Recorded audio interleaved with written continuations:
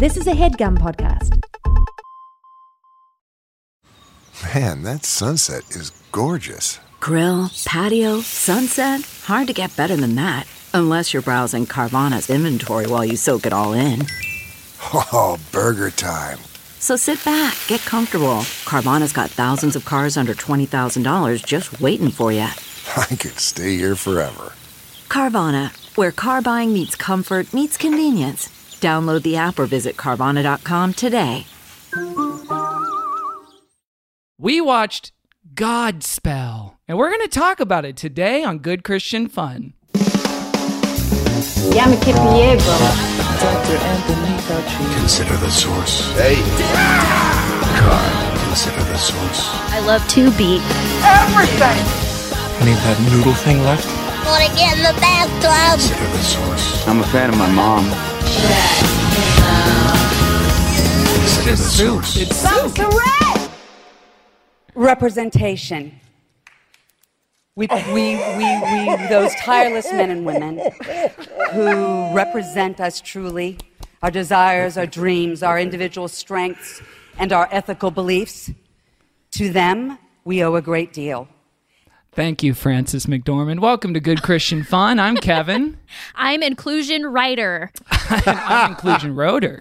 We're here to have some good Christian fun. That was, of course, Frances McD giving her acceptance speech at the SAG Awards circa 2018 for 3 Billboards outside Ebbing, Missouri.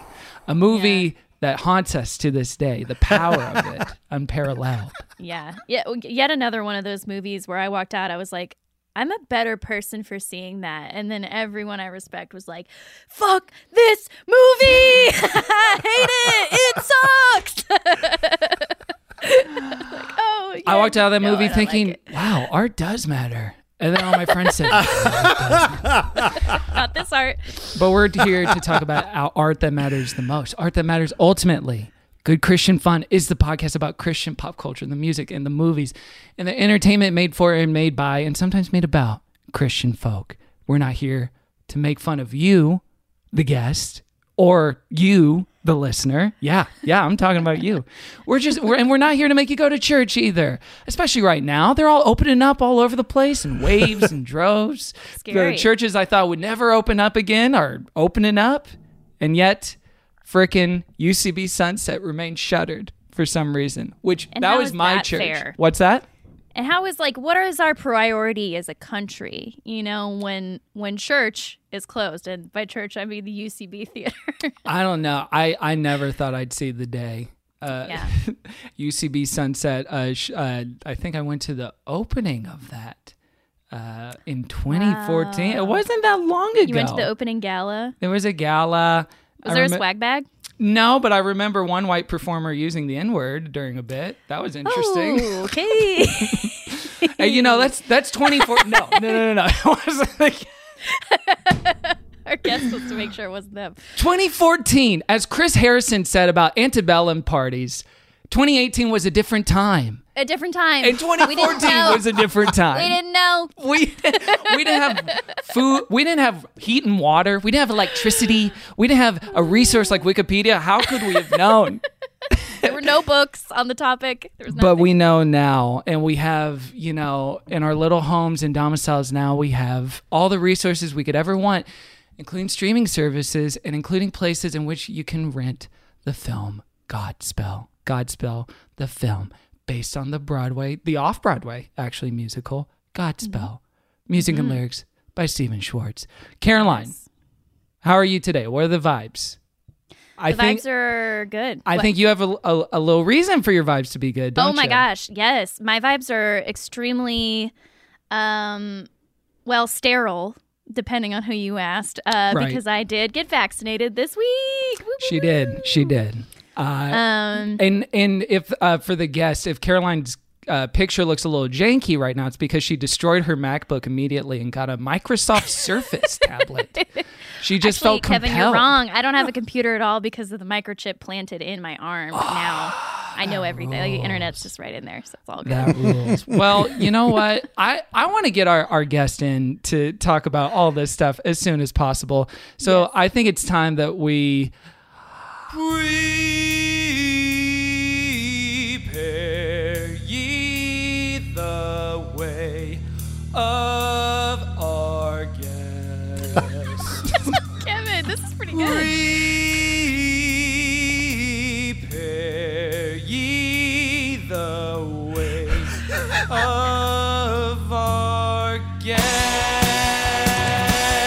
Okay, friends and folks, who will call him King of Podcast Kings from Freedom, from Stay Up Tompkins, and of course from Frasier. Today the F stands for faith. Give it the hell up for Paul F.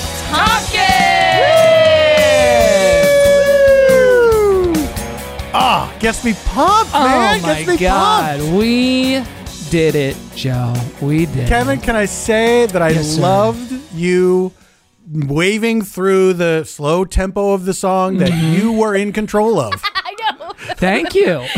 Oh yeah, could I have sped it up in Logic Pro X like by like 20 to 30 BPM? I could have. I didn't. That's on me. That's on old KTP. That's your choice. There's nothing. Welcome. There's nothing to do about that. Paul. Guys, thanks for having me. I'm thrilled to be here. I'm very Welcome excited. to the flock. May I say? Yeah. I feel blessed to be here. Oh yeah, and you're too blessed to be, at all stressed right now, right? Could be a little more blessed. Okay. Because stress That's is fair. something I'm definitely feeling. That's fair. Well, Paul, I actually, before we get into your whole thing, whatever you want to talk about, I wanted to share a moment with y'all right now, with both of you, with my good, close personal friend and partner in crime, Paul F. Tompkins, and my acquaintance Caroline. We want to make an announcement today that GCF, as far as I know, is the first fully vaccinated podcast. Wow. How did you get it? Now the accusations begin. Yeah. Wait. So Kevin, what How did you get it? goal did you elbow aside to get in there? I saw a granny, some people of color, grocery store workers, and I said, out of the way. Doctors. And I bulldozed to get up there. So, and this is coming out in a few weeks. So, who knows what's changed since then. But I will say, unfortunately or not, in retrospect, this is going to look like a scheme of mine. But did you know that having a cottage bakery license and a food handler's card does qualify you for the food tier? Are you kidding me? The cookies got you in? The cookies. The cooks. It was Kevin Bacon a all charity that has somehow parlayed into something. It's not now, what Kevin, I planned for. This is also interesting to me because I think a week or two ago when I did ask you if you had a food handler's card or any sort of training in the kitchen. Hey, you whoa, said, what was this that? might be an off-mic conversation. No. And Paul, I believe you did eat those cookies from Kevin. And did. you felt unwell, So right? you're complicit. It's funny. I feel unwell now, knowing that he did not have such a card at the time I was Spiritually eating unwell. those cookies.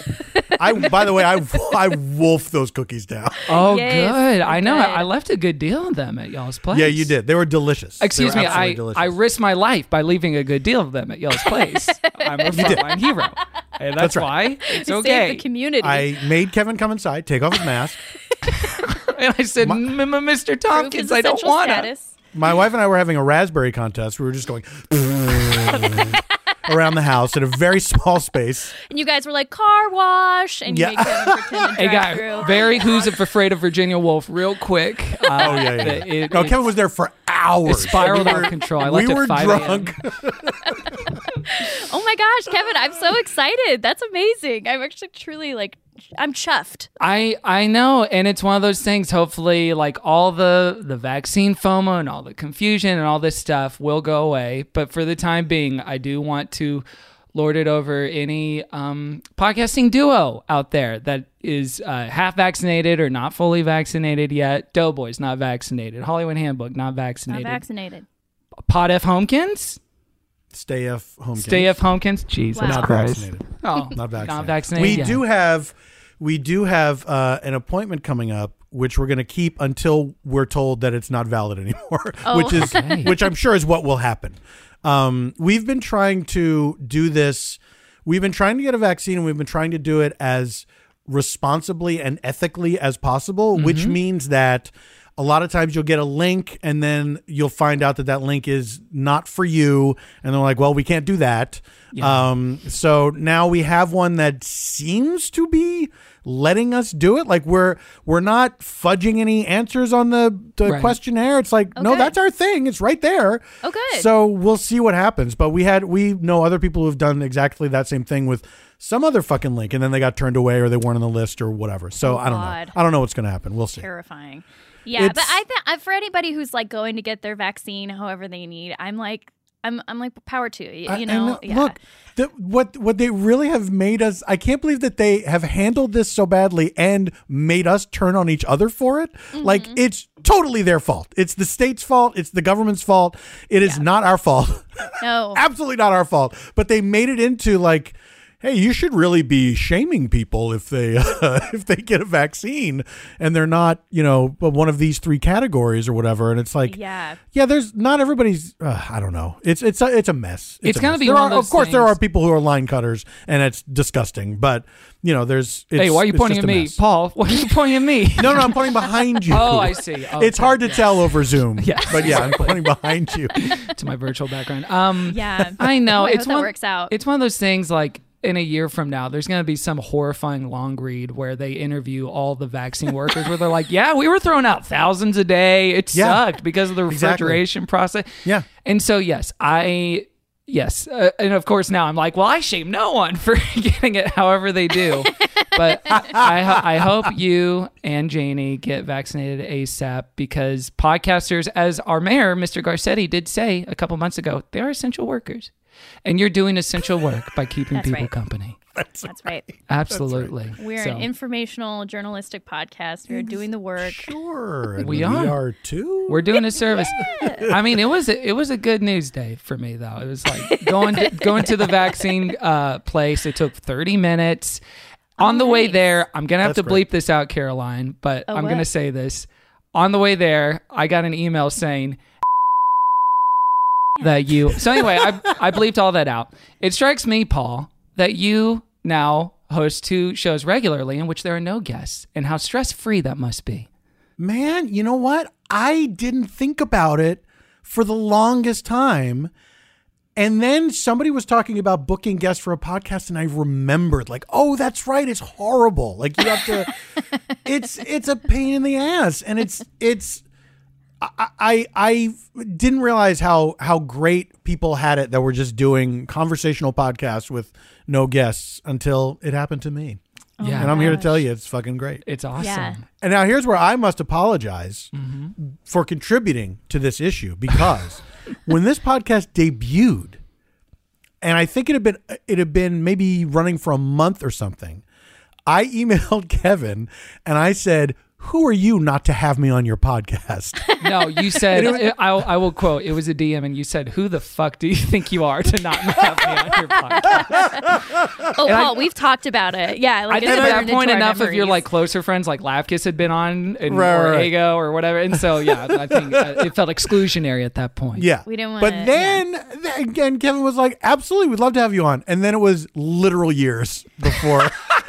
before here I am. It was a couple months before the pandemic, I think. I think that was like, fall was it of really? 2019. Yeah, that's my memory. It could be faulty, but I'm not going to check receipts. Paul, you could go back to those old episodes and you would have been like, this is a wasteland of joy, and this is, you came at the right time. Now we're good. Now we're healthier than ever. Yeah. We're funnier than ever. This is our year. Like, those shows, those podcasts as the years go on and you're like in year 5 and it's like, this is funnier than it's ever been. The passion is definitely still here. They're not just going through the motions with whoever guests that they've booked for the 5th time in a row.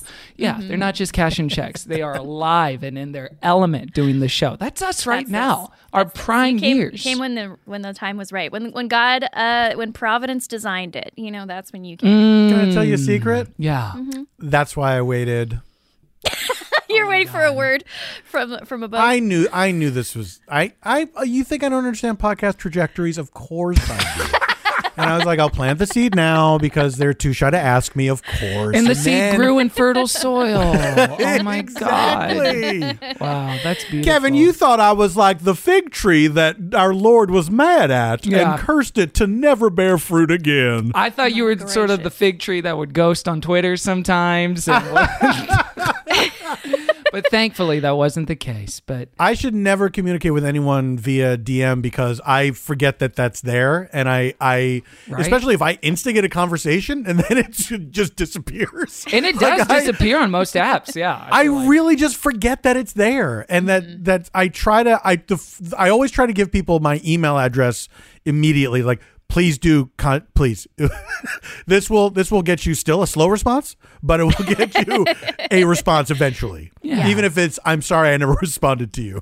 Old Faithful. I Which know. you might not. Old Faithful. And exactly. We're figuring out our new rhythms of communication in Faithful. 2021. And we definitely don't have any anxiety about having to re-enter the normal world anytime soon. I don't think I'm gonna. I think I'm gonna stay. I think I'm gonna stay with back. quarantine protocols for the rest of my life. Pivot to Twitch. I'm like, bench me, coach. Like, yes, I'm good here. This is where I belong. Me. Oh, I love got a lot that of John school spirit. Fogerty song. Bench me, coach. I don't want to play. Love the bench. Today. Bench is warm. But we're here to play with you, Paul. Paul, you are blessed. You are loved. You are welcome here. What is your history with faith and religion? I know you got a little bit. Yes, I was raised Catholic, and I went to Catholic school for 12 years. So Catholicism was very much a part of my, and I was devout, and it was a part of my life until I moved out of the house, pretty much, and then it was a gradual eroding of my faith, I would say, as I learned about different systems of belief and stuff like that. But I would say that probably after I graduated high school, there's probably like a good 5 years after that I still considered myself a Catholic. I did not go to church because that was a doctrine I did not agree with. Well, attendance, the doctrine of attendance. Doctrine of church? Oh. I did not believe that mandatory every week attendance of church. It never made any sense to me. Even when I was at my most devout, I was like, Really? every week? You do it bi-weekly, every other. And now you would kill to go somewhere every week. That's the irony of it. And isn't it interesting how the Lord teaches us a little lesson? I know. And this, believe me, I took this personally. And I apologize to everyone else that this was definitely a lesson that God was teaching me about what I was going to miss.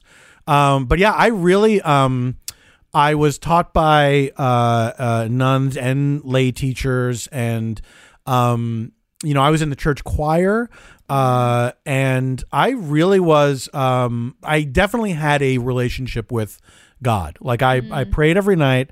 I would frequently talk to God and just try to figure things out, and I really leaned on the idea that. Not so much that there was a plan for everything, but that God understood everything. And so when I was having a tough time, my reaction was sort of like, I guess I trust that you understand that this is happening to me, and that, you're looking out for me, and, it's sort of like, I guess I'm trusting that you know that I'm hurting, or that I'm scared, or that I'm confused, or whatever. And there, I can still feel the comfort of that, of having that unseen force to communicate with, and knowing that there was someone that cared. Like there was at my lowest moments when I was a kid, when I was the most scared or the most sad. I grew up in a somewhat tumultuous household, but my parents had a bad marriage. There was a lot of yelling in my house, and my mother who was the vocal one in the marriage. My dad was like very remote, very quiet. I knew that my mother was very unhappy, and I absolutely internalized that as, this is a big part of this is me being here, and being a burden, and, whatever. And in times like that, God was extremely important in my life. It was an extremely important factor in my life. And, I believed everything that I was told at school, and there was a lot of guilt. There was a lot of shame. I was getting into school at the just after Vatican II. So it was the tail end of nuns hitting kids with rulers and shit like that, Okay. And I remember the only time I ever saw that was in first grade. I had a teacher, her name was Sister Helen Daly. and there were students that she would like ritually swat with a yardstick in front of the class. Like they had to go up and bend over and everything. Coincidentally, those students were all black. Isn't that interesting? Oh. Where is this geographically? This is in Philadelphia? This is in Philadelphia, yeah, in a neighborhood called Mount Airy. Okay. Wait, when you say Vatican II, was like the church said, "Hey, we don't do hitting in school anymore," or was They were it like yes, a that was the legal Catholic. thing? That was the Catholic Church trying to be modern and saying, super modern. "We're super modern. We're gonna do mass in English." We're gonna speed ahead of the culture right now. Hey, it's the 20th century. Oh my God. Yeah, it was really Scary. they were trying to. They were trying to come into the 20th century, really, and this is in the late 60s, early 70s, and so there were still some when I was a little kid like that. There were still some hardliners, I think, who you could like. There was some mean nuns. You'll in my pry grade this school. yardstick out of my cold dead hands. 100%. Yeah, there was the NYA, the 100%. National Yardstick Association. They were big lobbyists in Vatican too. And look, do you Terrifying. see how many yardsticks do you see around? You know what I mean? So If everybody had a yardstick, you wouldn't get hit with the yardstick. Give all teachers yardsticks. the only thing that can stop a racist nun with a yardstick is a small Arming child with a children with yardstick. Yeah, exactly. So, Crazy. yeah, grade school was, definitely a time of, I did First Holy Communion, I did confirmation, and I didn't.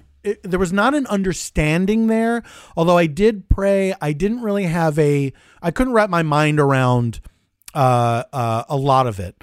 And then when I got into high school, that's when I started to really get very philosophical about it. Was still very much a Catholic, but there were teachers at high school, and I had these religion classes where they were making God make sense in a way that they were not doing in grade school. Grade school, it's just like, here's what the deal is, the end. Except I will say, shout out to my 8th grade teacher who played the cast recording of Jesus Christ Superstar in class, and we had discussions about the nature of God and religion and everything. And I don't, like, to this day, I don't know if she wasn't exactly reinforcing things. You know what I mean? She was sort of letting us talk about it, and she was not giving us any conclusions of her own.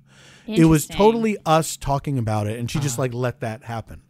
You know what I mean? Which I thought She wasn't trying to give like a pat answer for this. No. And she wasn't wasn't really trying to interpret that material for us. She was like helping us along as much as you need to help out 8th graders, but she wasn't presenting it like this is the word, she was saying these are, I don't know. It was timed really well when I think about it, that as we are getting ready to leave, a time of childhood and go into a time of transition towards adulthood, that she was kind of arming us with some stuff to think about, and some slightly more grown up ideas about God and Christ and religion and everything.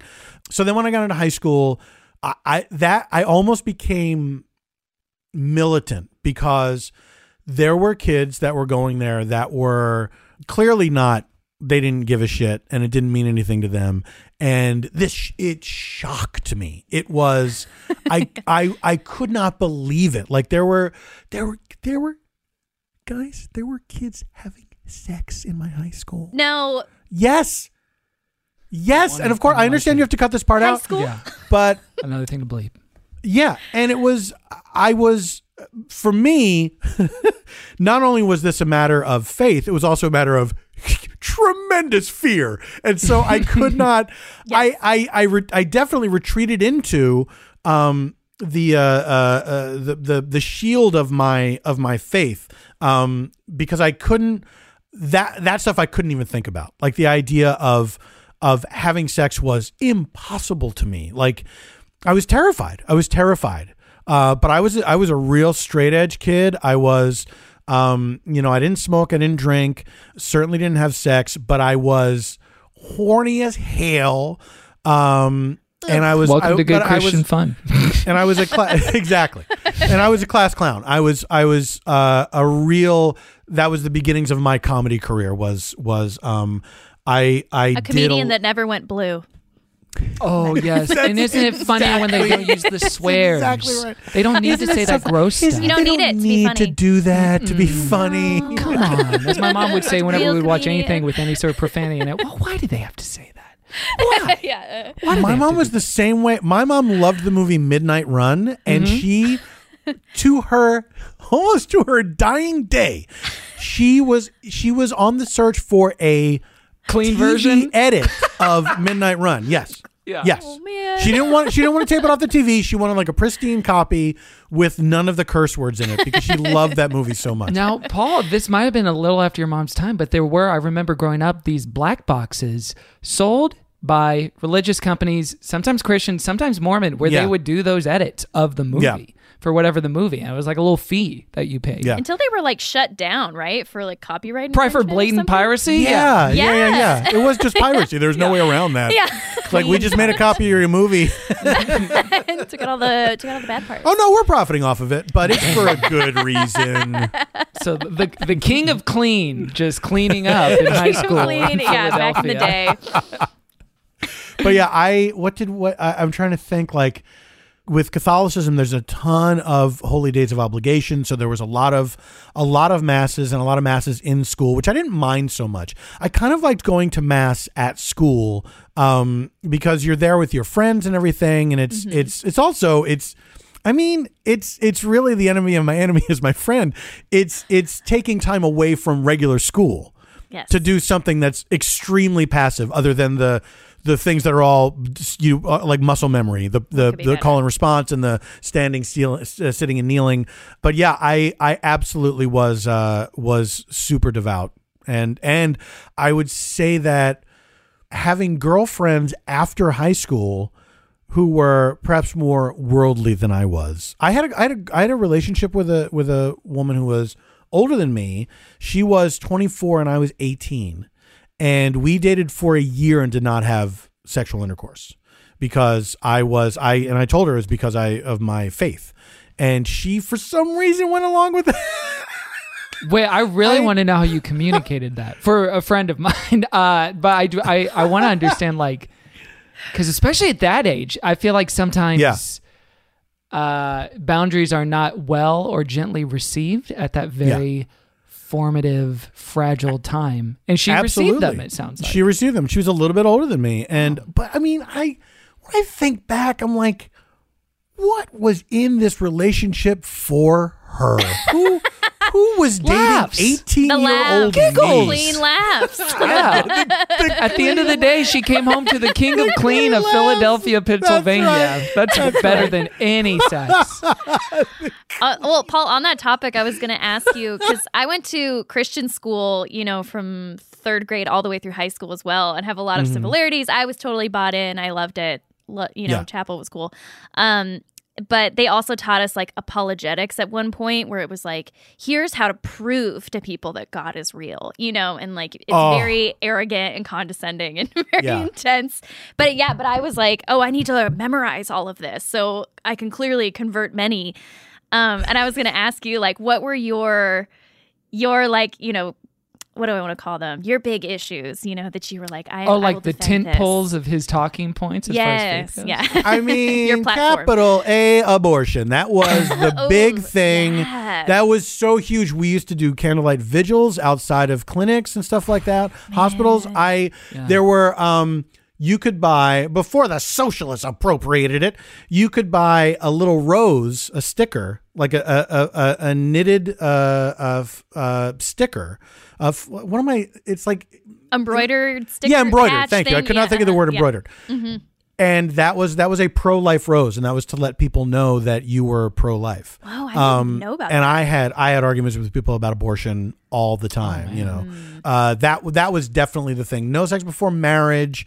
Like, to me, it was a beautiful idea that you're saving yourself until your wedding day. Wait, did you know? What can we? Yeah. Okay. How do? I'm just gonna clap for an edit point. Okay. Thank you. Yes, okay. I did. Thanks. Okay. Good. Thank Yes, I wore white to my wedding. We were gonna have That's beautiful. We were Oh my virginal white God. suit. My wife and I wore matching white gowns. We were so proud. Your mommy and daddy your walking dads you gave down you the away. aisle. That's right. Both of Mom your and dads. daddy. Child swap between two dads. There was not a lot of entertainment in the Catholic way of things. I will say that I was in the choir. There were certain hymns that I loved and love to this day. Oh, yeah. Like I love the really old ancient stuff. I think is great. I hated when we had to sing like sort of 70s guitar massy songs. I hated them. Eagles Wings, I could not stand. I love that old time religion, man. I loved old Christmas carols that mentioned Satan. I loved stuff like that. Yeah. I'm remembering that along with I'm trying to remember. This might have been in 7th grade, maybe 7th grade, when I was taught by a nun. We watched this show called Insight. We watched a couple episodes of the show called Insight, which was a sort of Catholic Twilight Zone, where it was an anthology show where they would have guest stars and they would have a different story each time, and it would have a message about God. And the two that I remember, one I only remember very dimly was Bob Newhart was in it. It was a very famous Catholic. And he played some sad sack who got, I think, punched in the eye twice. And I remember him having 2 black eyes. And there was another one that had Carol O'Connor in it. And a lot of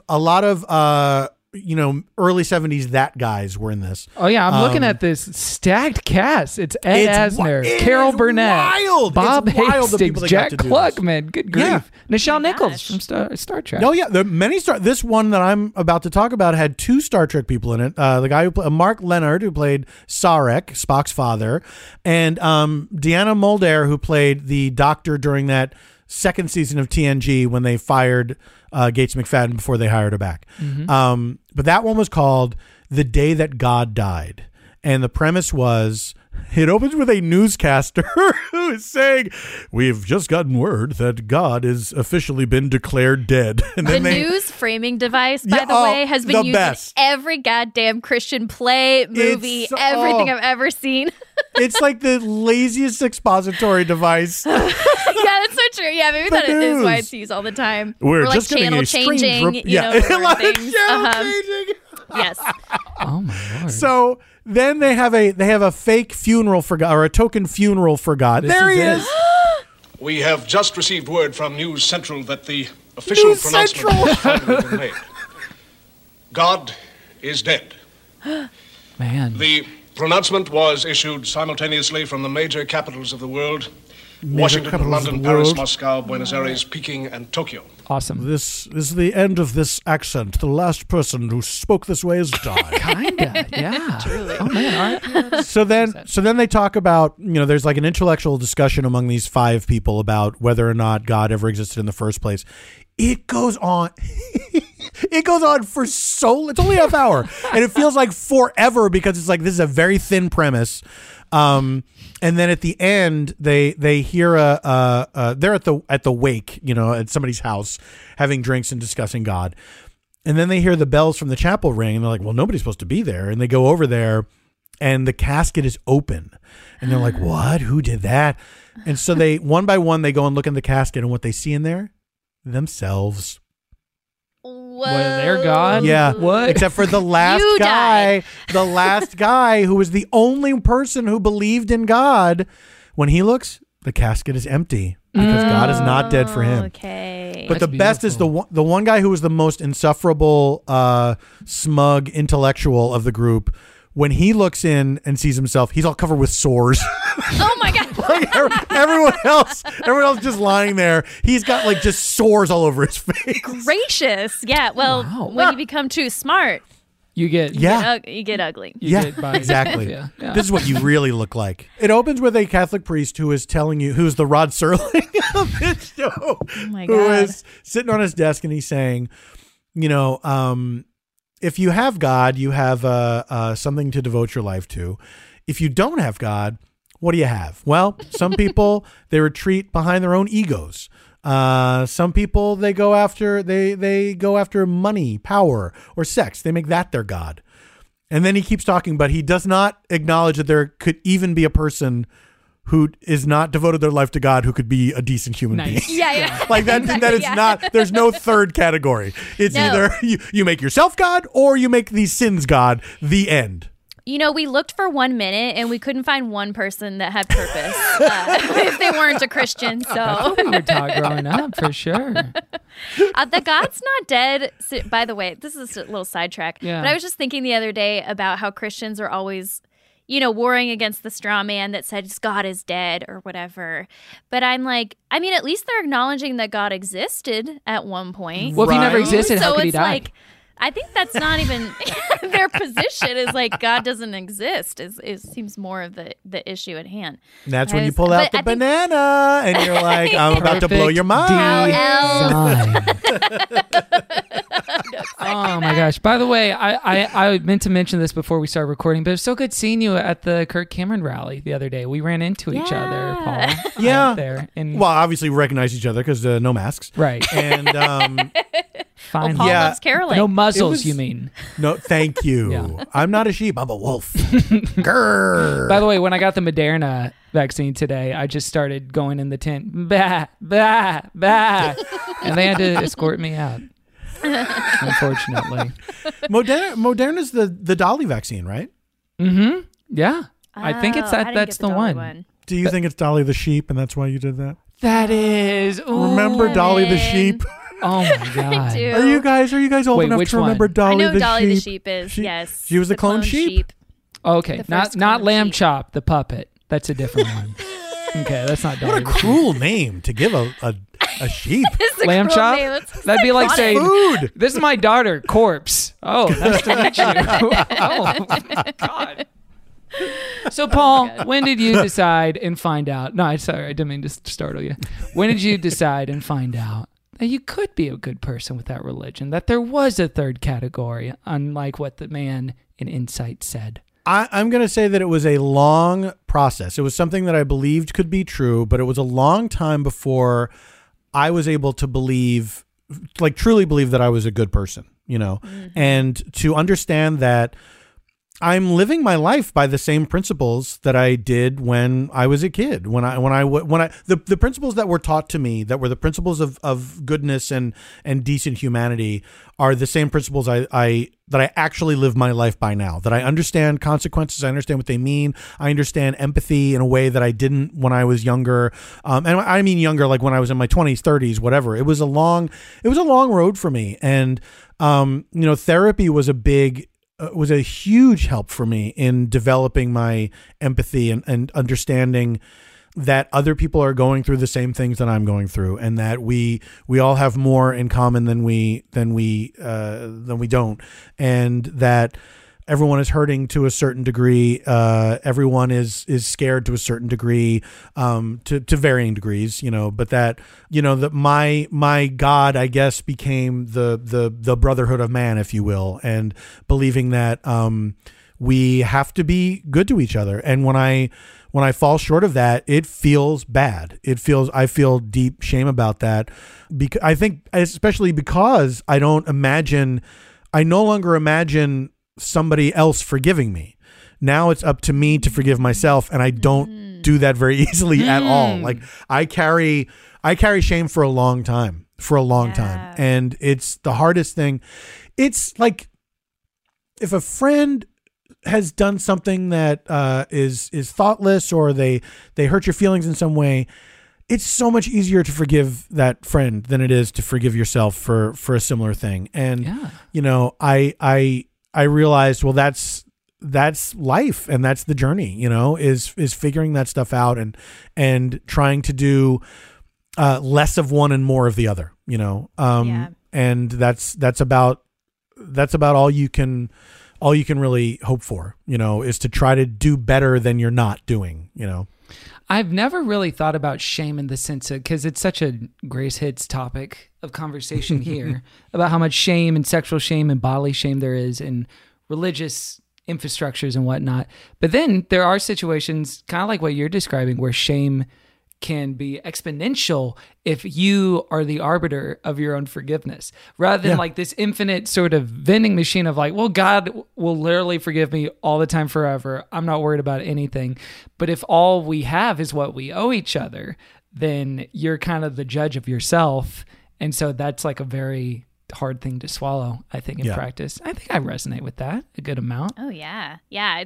You don't have to you can't give yourself the benefit of the doubt because there's no doubt. Like, you know why you did something, or whatever. Exactly. And like, it helps. I had the same thing in therapy as well, of like teaching myself that I am a good person, or even if I do make mistakes or am mean to someone or whatever, like reminding myself that that's not because I am innately a bad or unkind or fleshly or sinful person, but often it's because of a need for survival, or you're angry or whatever, and like that act doesn't define your actual character. Yeah. But for people like us who were grown up that said like to your core you are bad, and your goodness you start out only, bad.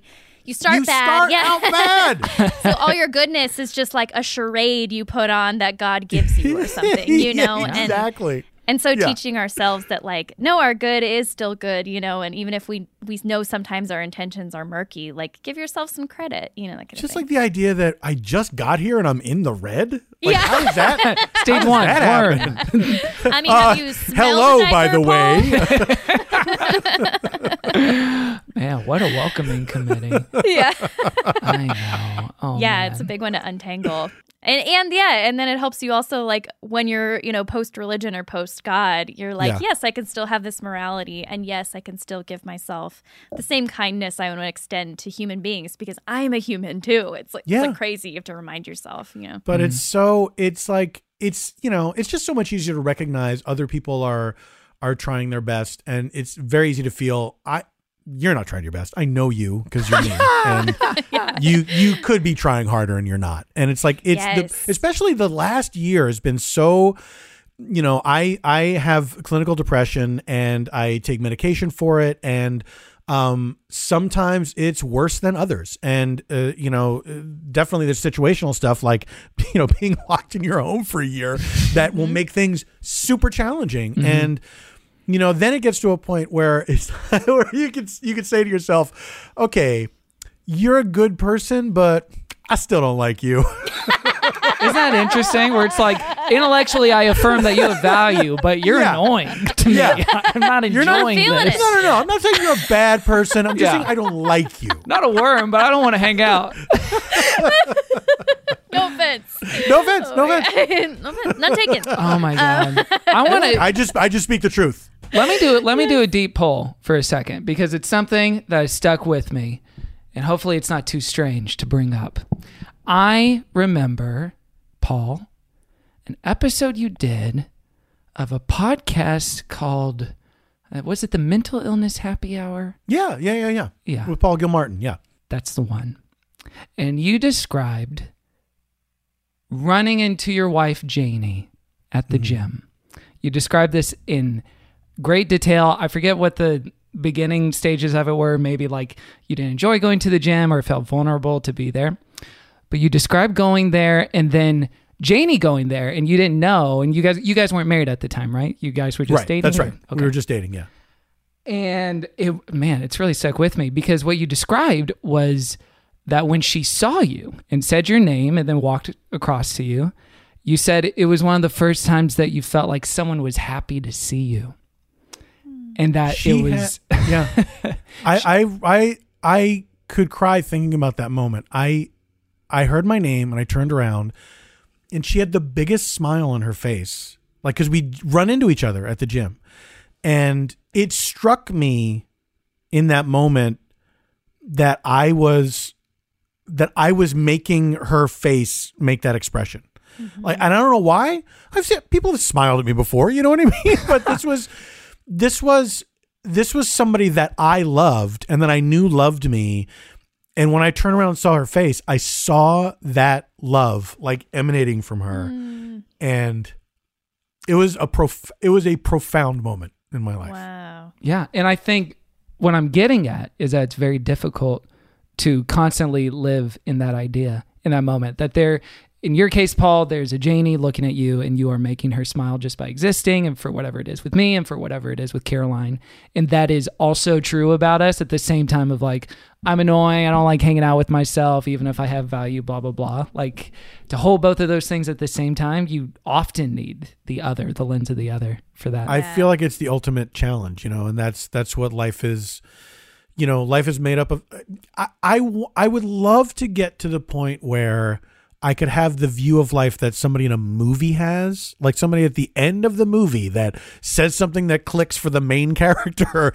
Some wizened old guy is like, it's all about the sunsets and the sunrises, like some shit like that. That movie rocked, by the way. Sunsets and Sunrises. If you guys haven't seen it, it's on HBO Max. I right just now. watched it. Yeah, I just watched it again today. That's why it's on my mind. It still holds up.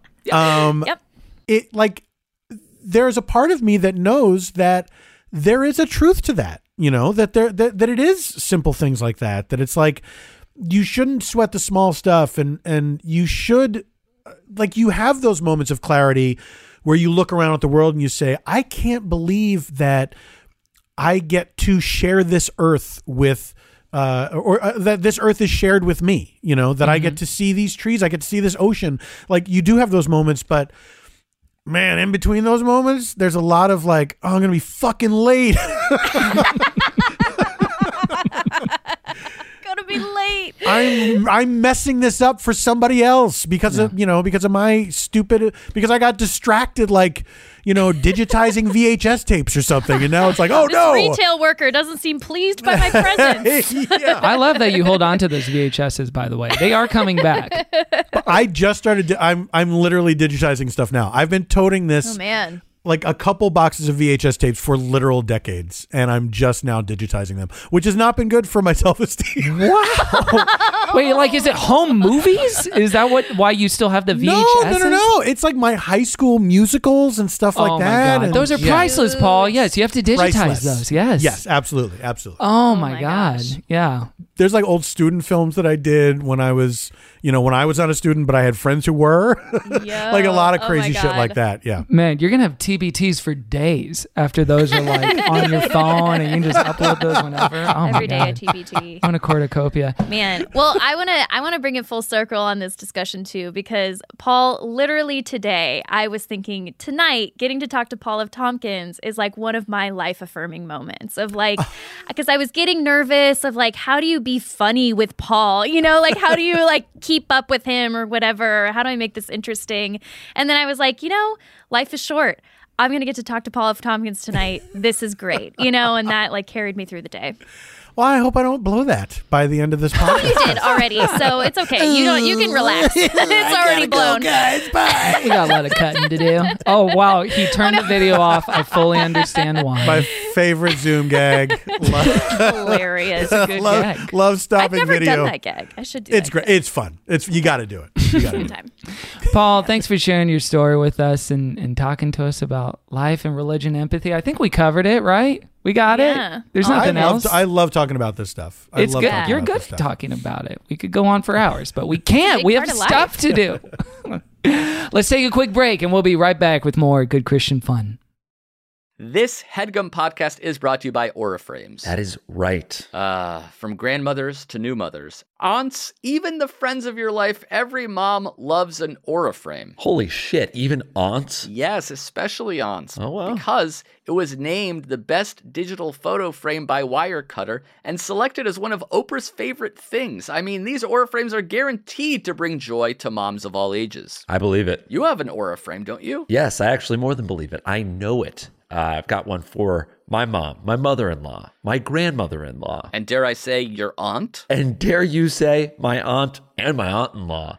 Everyone's got one. Everyone loves them. I mean, Mother's Day is right around the corner, and there's no better gift than a digital photo frame. You give them the frame. It's got preloaded pictures in there, and you know what? You can update it with an app, so every time you take a new picture of a sweet little person or place or thing in your life, it gets automatically sent to that frame. Exactly. And right now, Aura has a great deal for Mother's Day. Listeners can save on the perfect gift by visiting auraframes.com to get $30 off plus free shipping on their best-selling frame. Holy smokes. Excellent deal. Yeah, that's auraframes.com. You use the code HEADGUM at checkout to save. Headgum. Nice. Yes. HEADGUM. It's easy to set up. It's loved by everybody, including Oprah, including your aunt. Mm-hmm. So do check them out. That's auraframes.com. Use code HEADGUM at checkout to save. Damn right. And terms and conditions apply, of course. Of course. Thanks again to Aura.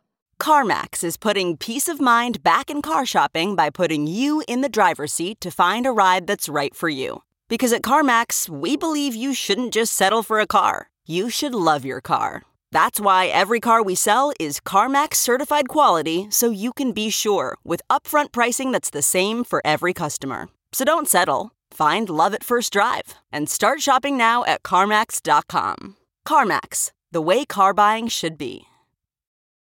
Let's spell these gods. Let's spell these gods. Ladies and gentlemen, let's spell these gods. Welcome back to Good Christian Fun. It's time to dive into the topic. Come on, let's go. You talked about your exposure to Catholic music and singing in the choir and your taste in hierarchy. I think one you've quoted before is, "Were you there?" The best. What a wild song that is. Do you not know this one, Caroline? No, I don't know. I don't think so. Please allow me. Okay, great. Were you there when they crucified my Lord? Were you there when they crucified my Lord? Oh, sometimes it causes me to tremble, tremble, tremble. Okay. Were you there when they crucified my Lord? Wow. And the answer is no, I wasn't. No, I wasn't. Is this an inquisition? Are you? Sorry. Is this an interrogation? Hey, dead to rights. You got me. I was not there. If you're a cop, you have to tell me. Wait, do you know the history of this, Paul? It looks like it was an American spiritual, first printed in 1899. So right at the turn of the century we just came out of. Likely composed by enslaved African Americans in the 19th century. It was included in a book called Old Plantation Hymns. And then in 1940, it was included in an Episcopal hymnal, which makes it like the first spiritual song to be included in a hymnal. That wasn't like of the hymn genre to begin with. Right. It's the only spiritual I can remember us singing. Like I don't think we ever Mass. did. What's that? At Mass. At Mass. Yeah. It was the only one. Huh. I also like that it only sometimes causes you to tremble. From time A lot to of time. tremble. Every so often. As far as Protestant pop culture, Christian stuff, Christian music and whatnot. Actually Christian. Real Christian. Not fake Christian like Not the whore of Babylon, I understand. Exactly. No, non-idolatrous music, sure. What was your exposure to that? Did you have any like friends grow up? Because I guess growing up when you were a kid, you were at the precipice of its sort of explosion, the codification of contemporary Christian music as it is today. Yeah. Absolutely, yeah. I'm 52 years old. I'll be 53 in September. So for me, that was not yet. Maybe when I was in my early 20s was I aware of like Christian rock, you know, of like Striper or something like that. But when I was a kid, everything was very, in the neighborhood in which I grew up, you knew the people that you associated with were other Catholics. It was the kids I went to school with.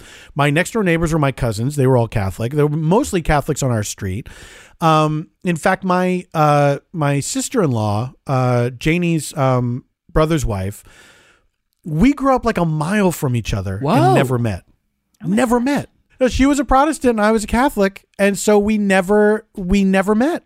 Wow, so your paths just like wouldn't cross. Yeah, because what other social areas would you, I guess in the neighborhood, but. Yeah.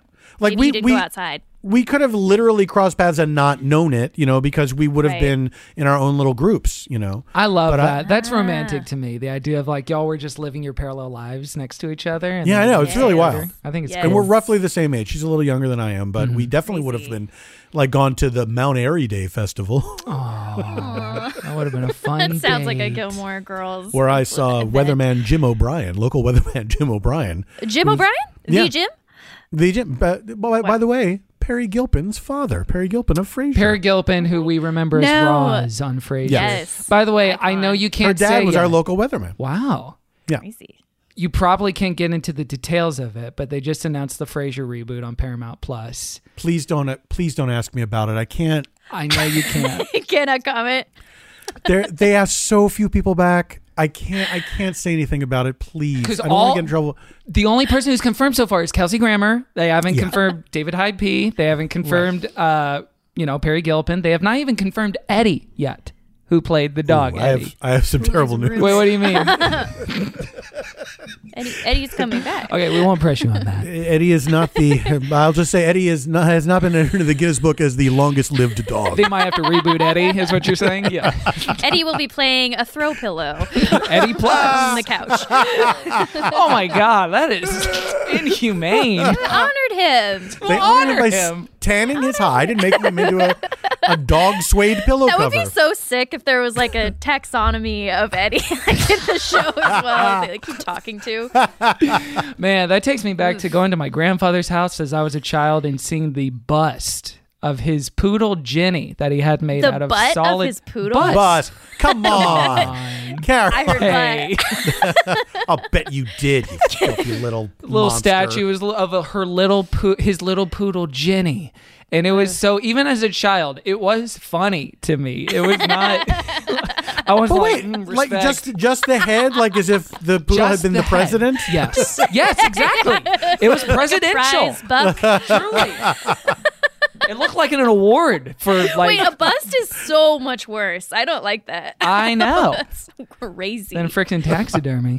Where's Godspell come into it for you? Did you watch it when you were a child? I will tell you this. My mother put me and my brothers in front of the TV. This is my memory. This could be wrong, but here's what I remember. We were at my Uncle Tony and Aunt Lena's house. I think it was after dinner. What are you going to do with the kids? Stick them in front of the TV because Godspell, I believe, is making its television debut. Now, the movie came out in 1973. So this would have been probably 1974, a year later, right? Maybe 75. So I'm either 6 or 7 years old. Wow. I have not seen that movie since then, and I watched it today. I could not believe how imprinted on my memory it was, because I remembered so many tiny little things, body language that actors had. It was blowing my mind. I could not believe, it was like that weird thing of, it definitely, like there's stuff I haven't seen in a long time that I've forgotten all about. You know what I mean? Like seeing it again is like seeing it for the first time. Or I'm reading a book now that I read when I first moved to LA, and it's like reading a brand new book. You know what I mean? Like like not even the vaguest details do I remember. This movie, I felt like I had it memorized, like I was one step behind it, just like a half second behind it the whole way. It was making me so happy to watch it. I loved all of the people in it so much. This is so nice. But it's also being at an age where, like, I'm looking at them as like they're these beautiful young people, like they're in the prime of their life, like they're brimming with life, and they're doing this show out in empty New York City, you know. Yeah. It was wild to me. It's so I like couldn't believe it. aspirational as a kid, probably, to see that of like, look at them. I just want to play and run loving around. the Lord, for singing. sure, for sure. Like before in I had the big city. Oh yeah, before I had a real understanding of what religion was, but I knew that I was in a religion. I knew that I was Catholic. I knew that I was a person of faith, and I was in a family of faith. I went to a school of faith, and that this was about God, who was my this is my default hero. You know what I mean? Is God and Jesus, that default hero. You had your pick in the crop, didn't you? Protagonist. But like it was, and it's also, I didn't realize it at the time, but looking at it now, it's like, this is a straight up children's movie. It's straight up for kids, like in a way that I didn't recall. But when you look at it now, this is a very good indoctrination tool if you would like it to be. Like this is for children. Like the way they're doing like this sort of vaudeville thing through the whole thing. It's big expressions. It's very cute. Everybody's being very cute. Very and cute. they are like extremely adorable, all of them. And yet when the songs kick in, it's powerful. Like those songs are extremely catchy. These people are belting the shit out of them. Like, and they're when they're the tender songs, they're emoting them like to the hilt. Like you can't say that they're not trying in this movie. Right. Like you cannot say I that never they are said not. that. Just to put it on the record, I never said they weren't trying. Kevin said they weren't trying in Off mic, 2014. Kevin said they weren't. Yeah. Oh, we're friends. But I was astonished by it. I absolutely adored it. My wife was watching it too. She had been shown it in school and she hated it in school and she hated it now. She did not enjoy it at all. She found it extremely annoying, which I can't blame anybody for. But man, it absolutely it really got Core me. memory unlocked. Core memory unlocked. Yes, Well, yeah, absolutely. it lived in you long enough where usually there's quite a back and forth between whenever we book a guest and like, oh, what'd you grow up on? What were you raised on? Immediately, Paul sent, it's Godspell. Here's the poster. Here's my perfect analogy for it as it compares to Jesus Christ Superstar. I went and looked. I looked back over all your episodes to make sure that no one had touched this yet because I didn't. I was hoping like, please I want to talk about this so bad, and it gave me an excuse to watch it, and it was it was a powerful experience watching this again. I could not believe how much stayed with me. We're talking like almost 50 years since I have seen this motion picture. Damn. And it lives inside of my brain. Isn't that gorgeous? Wow. In my heart. Yeah, absolutely. This is a fundamental part of Paul F. Tompkins' For sure. Godspell. In many ways, not just from the faith thing and not just from the very childlike explanation of the Gospel of Matthew, which really lays out some great stuff, about how to live, how to be a good human being, But also from a comedy perspective, like I absolutely responded to the comedy of it. It meant that like fucking brought me in so hard because even back then I loved comedy. I loved all comedy. And so this was like, this is everything I need. This is everything I need right here. One-stop shop. Yeah. Do you remember being a kid that was like into musicals at that time? Was that something you gravitated towards because of the comedy? A little. I mean, I'd seen musicals because my sister, my oldest sister, who's the oldest in the family, she did school plays and she did, and then in college and everything. So I'd seen a bunch of musicals, live. I'd seen local productions of things, and I like as a kid who loved comedy, this was also like. This was a great. This was like putting on a show, and like I was raised in an era of when variety shows were still a thing on TV, and so to watch a musical was like it's everything. It's got everything, It's comedy. Sometimes there's a little bit of drama. It's got songs. There's a love story, and the spectacle of it as a kid definitely imprinted on me. So this was like. This is perfect. And also because at the time it was modern, like they're wearing hippie clothes and stuff like that. You know what I mean? Yeah. It's modern day New York. It's not as, although it is abstract. It's also very much grounded in the here and now because they open with, John the Baptist is calling the apostles, and they're leaving the modern world to go into this fantasy, empty New York City where it's just them. I honestly think this movie is extremely artfully done. Like some of the shots in this movie are mind blowing. Mm-hmm. It's so cinematic.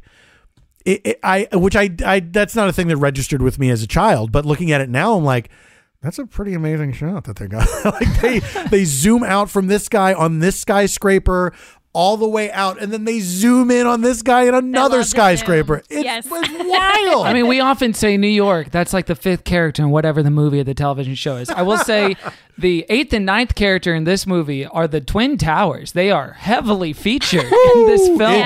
Yeah. So, Paul, would you say 9/11 for you was the most painful more than others?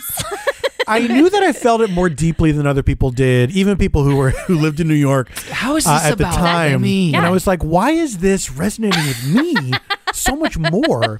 Godspell. That shot, by the way, was kind of terrifying. One, because of the buildings, but two, because it felt like the camera like fell off of the building and then kept going too, and it was like kind of rattling. Yeah, it kind of did. Spooky. Because that was, that was a one-shot deal. Like, this is it. Yes. We're not. Yeah, we can't afford the helicopter again. And that weird French guy's coming up here. He wants to walk across it, so we got to get the hell out of here for him. He's got to do the walk. So a little background with it. It started at Carnegie Mellon. It was the brainchild of a guy named John Michael Tebelek, who was an Episcopalian man. He was a Christian guy. And it was him and a bunch of theater majors at Carnegie Mellon putting this together, which makes a lot of sense given the big musical theater energy prevalent. I don't know what you're talking about. Right. My other question was going to be, is this a groundlings graduation show for the majority of the film? So it actually came from an incident he had where he went to an Easter service, but he was dressed basically how Victor Garber as Jesus was dressed in this film. Like a tool? Yeah, like Mork from Mork. Oh, wow. Jesus is Mork from Mork. And at the door of the church, they frisked him for drugs because he was wearing a t-shirt and big suspenders. And he was like, okay, something's up. Literally the religion I claim and want to be a part of is like, no, because of like aesthetic stuff like that. So that inspired him to make this show. So he had it pretty far developed along. And then Stephen Schwartz comes in. What are you laughing at, Caroline? What's the thought? I was laughing at someone dragging your outfit so bad that you're like, I'm going to make a groundbreaking musical for it and make the culture accept my looks. You laugh. Alas for you. Someone insulted Leonard Bernstein's trousers, and that's how we got West Side Story. So there's a tradition here of this happening. Hope for all of us. Is that true? No. Can you imagine? Okay, instead of trousers, I'll have jeans, and I'll dance on the streets of New York City. Race, yeah. I think it was the word, you using the word trousers made me think this was an actual anecdote. Like I was reading a Wikipedia of it. Yeah, it sounds like it. He made fun of my trousers, and I said, that tins it.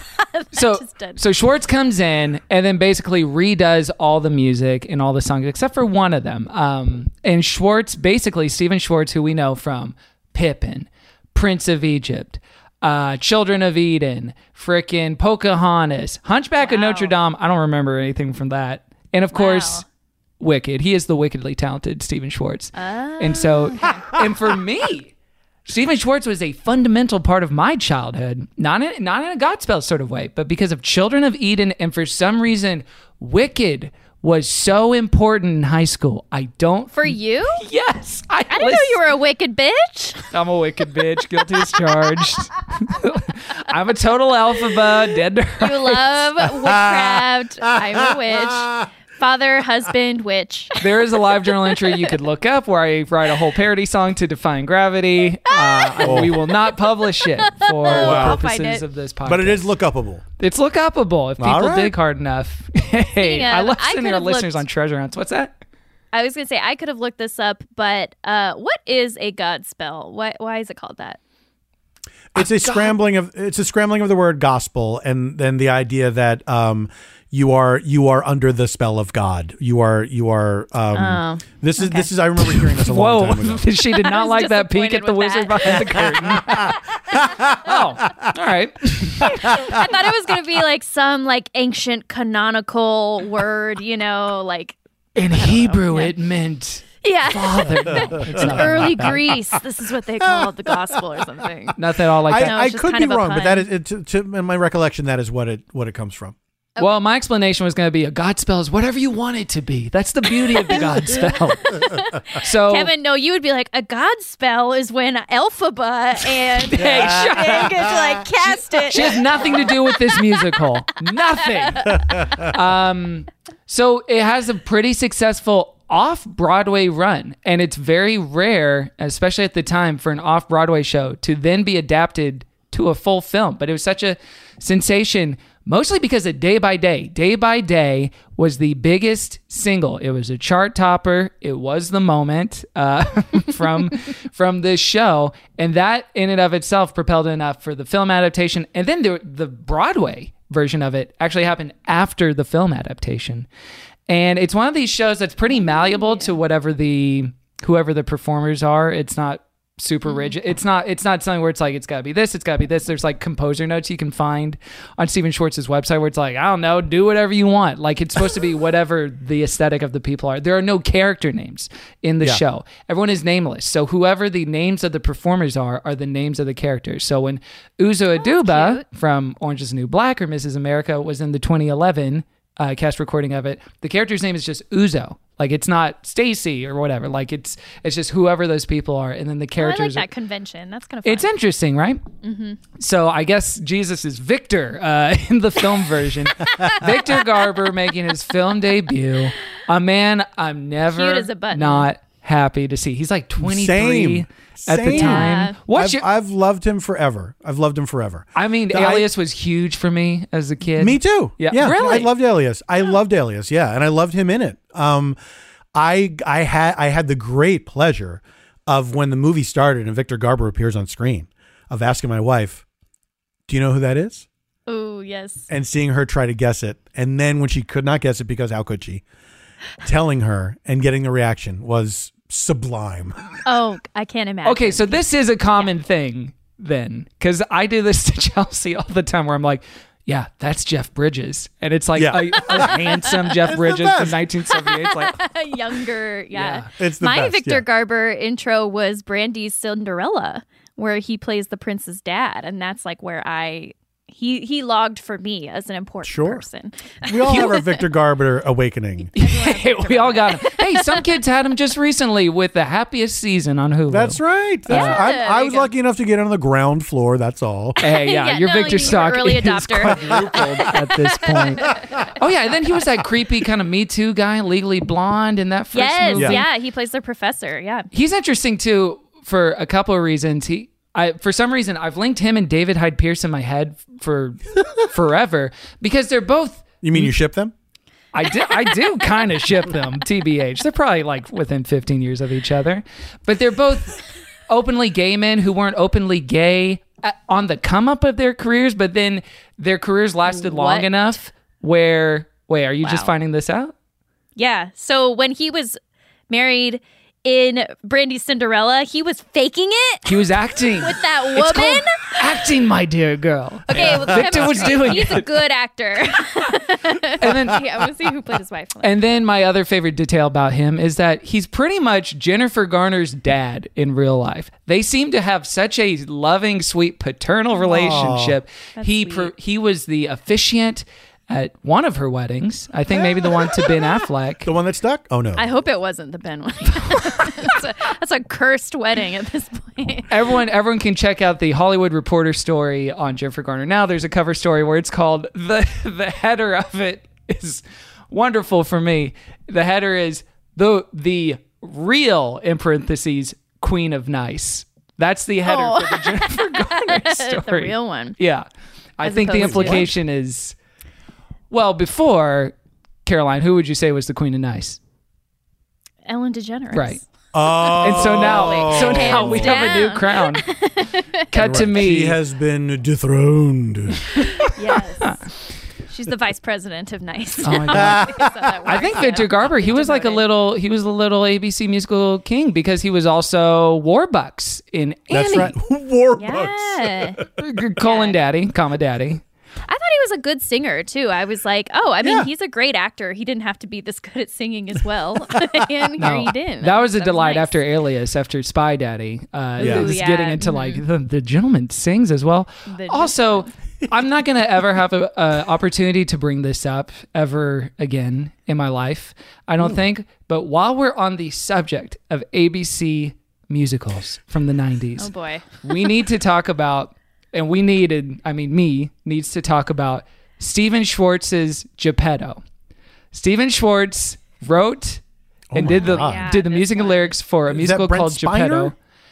I don't know who it is, but as Geppetto, it does star You can take my face. Drew Carey. No. What? Go on, take it. I don't care. There's no possession. From the man that brought you day by day and prepare you the way of the Lord, Drew Carey's Geppetto. No! I'm sorry, but a contract's a contract. If I had a bank account. Okay, and just a little bit more paprika on the dish. Blue Fairy! As the Blue Fairy, we have... What in the world? Good Geppetto, I have tried to help you throughout your journey, but you did not heed my advice. There's little I can do for you. Julia Louis-Dreyfus. No. Mine, see? Even No. the fairy knows it. This is crazy. This is weird. I just need people to know that it Louis-Dreyfus. exists. It does exist. You can watch it all on YouTube. I'm mortified it's not on Disney Plus at this point, but there it is if you want Wait, it. it's not on Disney Plus. It's not on Disney They Plus. deny I it. believe it's on YouTube. Yes. They deny I know. They deny it. There's a They turn few, their by back the on way, it. if you really want to see what Disney does or doesn't stand by, see what's not on Disney Plus. Yeah. For some reason, the 2013 film The Lone Ranger, starring Armie Hammer and Johnny Depp as a Native American man, is not on Disney reason. Plus. For some reason. Strange. Don't know why.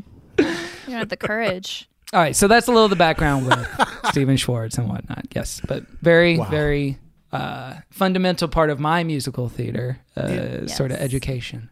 In talking about, Victor Garber and what's her name? Jennifer Garner in real life.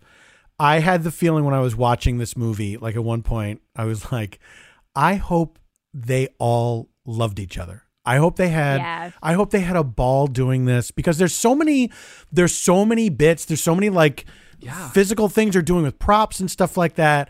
And it's a very huggy show. I'm saying it's a musical theater show. A musical theater major show, we should say. Yeah. Like it is for college students. It felt like a series of acting class exercises together. So that level of unity, I can only imagine. Like I think what you're seeing on the screen is what you're describing. Yeah. I think obviously for me it's a delight. I understand why you guys would view it perhaps with a jaundiced eye. Maybe I deserve this for the Gilmore guys. Whoa, appearance. hey, whoa, I understand. Whoa. Hey, we leave old beef where it belongs, in the trash. It's spoiled. Old beef belongs in the trash. Yeah. Hey, say it with me, fam. Old beef belongs in the trash. I'll sync that up in post. Last year somebody tried to do a COVID-friendly version of Godspell. You heard about this, Kevin? Yeah. And it's like, of all the shows, like there's no way that on the stage, like there's no way that just in the movie adaptation, these people are touching each other that much. Obviously on the stage, they're constantly just like arms around each other's necks all the time, like kissing and hugging and stuff like that. And I was like, God, there's got to be some other show that you could have come up with. It's not all about a tight, roving band, a troupe of actors. They're all on stage at the same time, the whole time. All right, gang, we're that's doing a good point. COVID-safe version of our musical Kissing Less Than 6 Feet Apart. Let's do it. It's essentially... A COVID-safe human caterpillar. Caroline, did you mean human centipede? When you said human caterpillar? I made it a lot sweeter. It is adorable. Hey, I'd love to be a part of a human It's all about the caterpillar. That arms sounds and fun. Then you become a human butterfly. Oh, Wow, that's lovely. we're all going to transform into a human. Yeah, it is one of the. I agree with you, Caroline. I did have the idea the thought while watching it that it is like improv exercises stacking on top of each other. But what you see in the course of the movie, like Paul's talking about, is like they seem to be gaining and building more and more trust with each other. And I think the easy comparison to this, just because of the time and because of the music, is with Jesus Christ. Ministry? What's that? Is clown ministry? Honk honk. Paul, I don't know if you know about a little thing called clown ministry, but this is I don't know that I do. Well, imagine evangelical clowns and how they would minister to people with the use of clownery. I tell you what, I'll do that on my own. Okay, great. Yeah, save it for yourself. I have a book called Clown Ministry. I'll drop it's it so off sometime. perfect for church skits and things like that because clowns, as you noted, are they're pure. They're sinners. Childlike. Oh, I see. They're pure. That's the that's the point of a clown is they're delighted by a bubble, and things like that. Exactly. Dumb as rocks. And that They're is the idiots who kind just came of to people. life. Yeah. Yes, but they're in an adult body, so that's Yeah. why it's a little bit disarming and scary. And that's kind of what these actors were doing too, is they have that childlike love with each other and understanding of things, and also a childlike ego too, where they think they know it all and all that kind of stuff. And I remember as a kid, they made it. I gotta say, they made it easy for me to understand. As young as I was, the shifts in character, the guy who is playing essentially John the Baptist and Judas. Yes. That going back and forth between those roles. I feel like I'm lucky that I was a little too young to have had crushes back then, because it would have been over for me. Because they're all gorgeous. Everybody in this movie, they're just so hot. They're super hot in a wholesome way. In a wholesome way. And an approachable way too. They're not all supermodels, but they're all wow, gorgeous and young. It's like somebody that would be in your friend circle that everybody would have a crush on. Yeah. And then one night you talk about it can we just fucking talk about it? Oh my God, yes. Yeah. Yeah, Hot Ben, our friend Hot Ben, who we call Hot Ben behind his back. Hot Ben, I hope you're listening. Yeah. I hope you are too. Kyle Chandler looking ass. Good grief. I had a talent crush on the guy that I remembered the most from it was the guy in the hat with the raccoon tail, the derby with the raccoon tail. He was to me was that's me. You know what I mean? That thing you do when you're a kid watching something that. Yes. I'm that one. I'm the brunette one. Or as a 31-year-old adult man, Caroline, who do you think I said that's me too? This should be a slam dunk. Mean, the funny guy. No. Try again. Oh, okay. Little funny guy. The funny guy. No, there was the guy who was he's the funny Maybe one. a woman who had a little furry friend with her the whole time. Oh, Kevin. Literally on my notes, I wrote down, a little Daniel Tiger for Kevin. Oh. Guilty. I love them so much. I love them so much. And when the little tiger puppet holds Jesus's face at the Last Supper, that's very tender. Foul. Disgusting. You think that's disgusting? Why is it disgusting? No thanks. I don't like it. There's something disturbing about it to me. She's a full adult. She has her words. I don't like it when adults use puppets to communicate. I want you to say this to Fred Rogers' face. I want you to meet him in the afterlife and say puppets are disgusting. And what if you said that to Daniel Tiger and then Fred Rogers came up from behind the things I beg your pardon? No, Mr. Rogers, I swear. Never. Wait, but Paul, you were going to say something about the hot guy's character arc and his development. Yeah, just that they made it, even for a little kid, they made it easy for me to understand that he's a different guy now. He starts out as this guy and then he's a different guy at the end. Yeah. And it's funny that I was also I was also frustrated by the fact that there were not 12 actual apostles, that they did not have a full 12. And I couldn't understand that. I can understand as a child, you were this doesn't add up. Yeah. Well, because it's he's supposed to be him, right? So then why would there only be 9 people? Why aren't there 3 more people? But it makes sense. You can't have 12 songs. 12 or 13 or 14 songs. Really, So many. Yeah. But I the emotion of the Last Supper scene came back to me, and I did note that because I couldn't. The one thing I couldn't remember was exactly how it ended, and I did note that, like Jesus Christ Superstar, they chicken out and don't show a resurrection. You're calling them cowards for doing that. Well, I'll give it because Jesus Christ Superstar was the one that was supposedly more about questioning, right? It was more about questioning the plan, God's plan, and putting Jesus in focusing more on the human and saying, why do we do this? What is this all about? What is the point of this? I get that they're saying, we'll let you decide what happened at the end. That's up for you to decide. But Godspell is like, come on, guys. But I guess if the resurrection is not in the gospel, I can't remember if the resurrection is in the Gospel of St. Mark. It might not be in that gospel. Or in Matthew. I'm not sure. Yeah. So if they're in that case, I can give it to them, but it does sort of feel like, well, Jesus Christ Superstar did that. So what if we did that too? Yes. It is in Matthew. You can't help but make the parallels between these two movies. I can't tell because they seem to happen so parallel to each other. Yeah. And I don't have any opinion of what who was going ripped on off in the who. 70s. But yes, just in the sense of, they were made for much different reasons by much different kinds of composers. But just in the sense of okay, we are going to, especially for the movie adaptations too, where the conceit of JCSS is also, it's a bunch of hippies in the desert putting on a show, which it wears much looser than Godspell does. And that's interesting too. But what I like about Godspell is the sense of play that you're talking about, Paul, and the sense of childlike wonder, sort of capturing more of a spirit of what it must have actually been like to hang out with Jesus as an apostle. Whereas in JCSS, he feels very separate or scoldy with all that. He's so troubled. Whereas Victor Garber is hanging out with them all the time for the ensemble numbers. He's part of the little circles and doing other people's choreography. He's having a great time.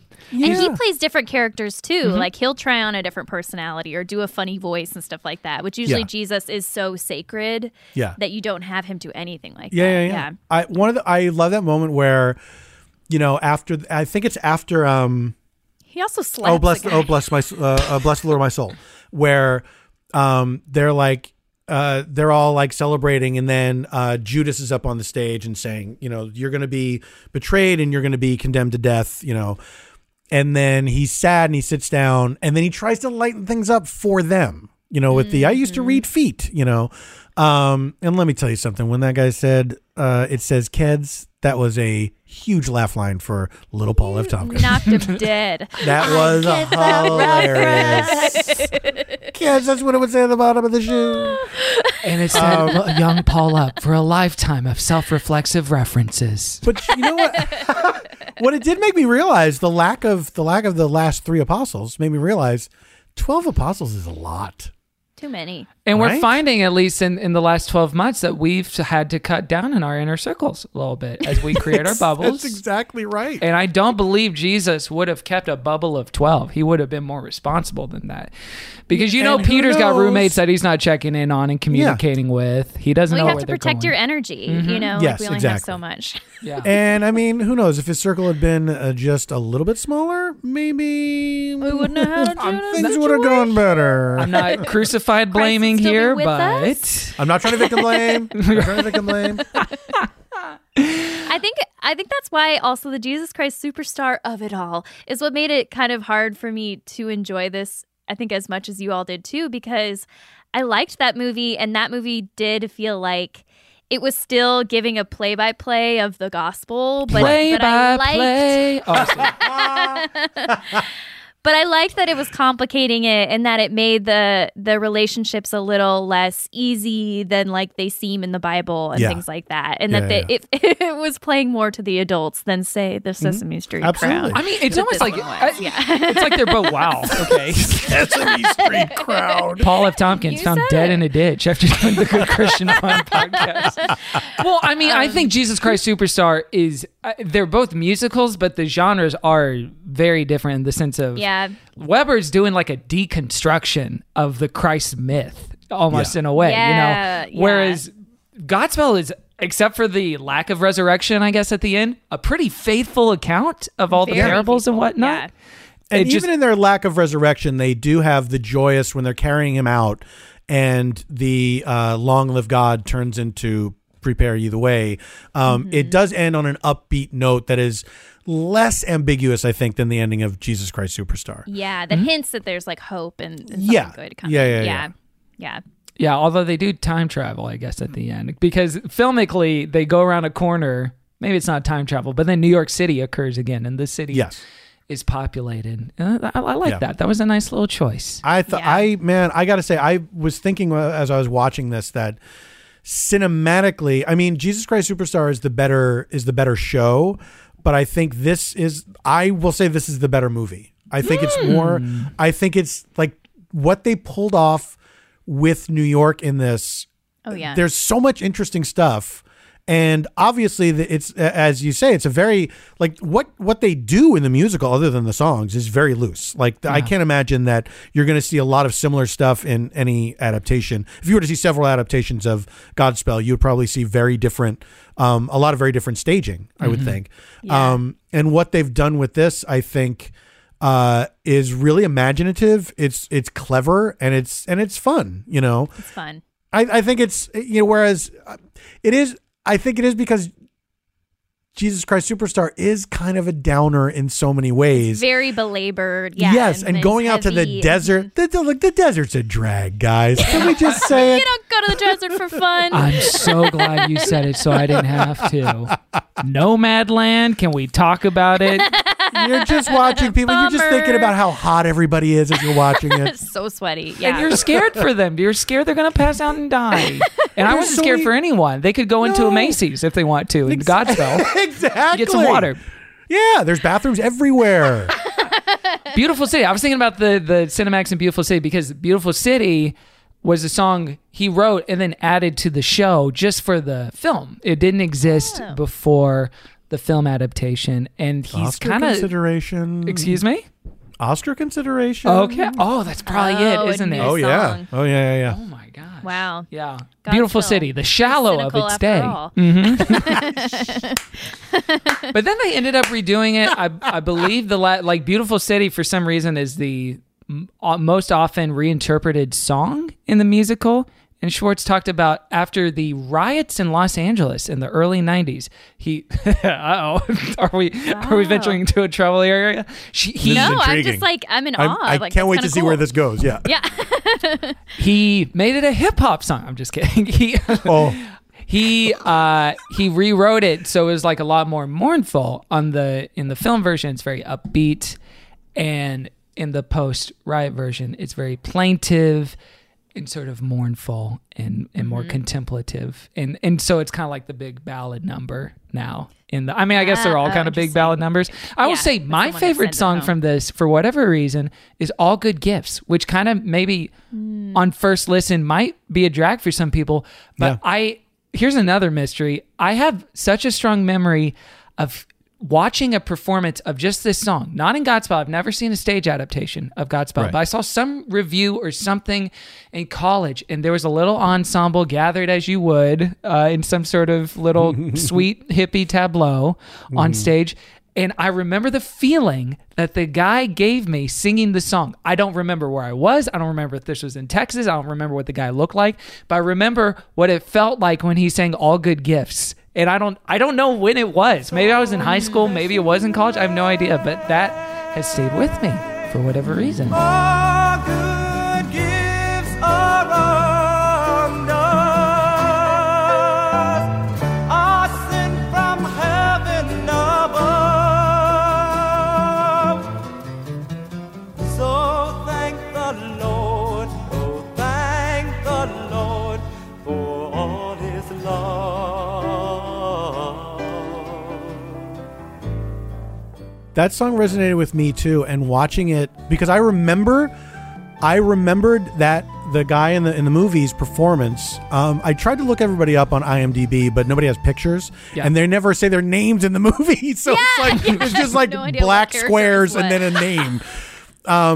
But I remember that too, Kevin. The feeling of that song, especially if you have faith, it's extremely resonant. It's extremely resonant, and it's, you know, the staging in the movie, it's so sweet, and he's, you know, Victor Garber's sitting on the grass, and they're all in that little pyramid, you know, swaying back and forth, and then the guy comes in with the solos, and it's just it's such a lovely moment, and it is. I mean, the songs in this movie are unabashedly of faith. You know, they're not euphemistic at all. It's like, I want to thank you, Lord. It's not like a sort of, like, oh, what a wonderful place the world is. It's like, thank you, God, for giving us all of this.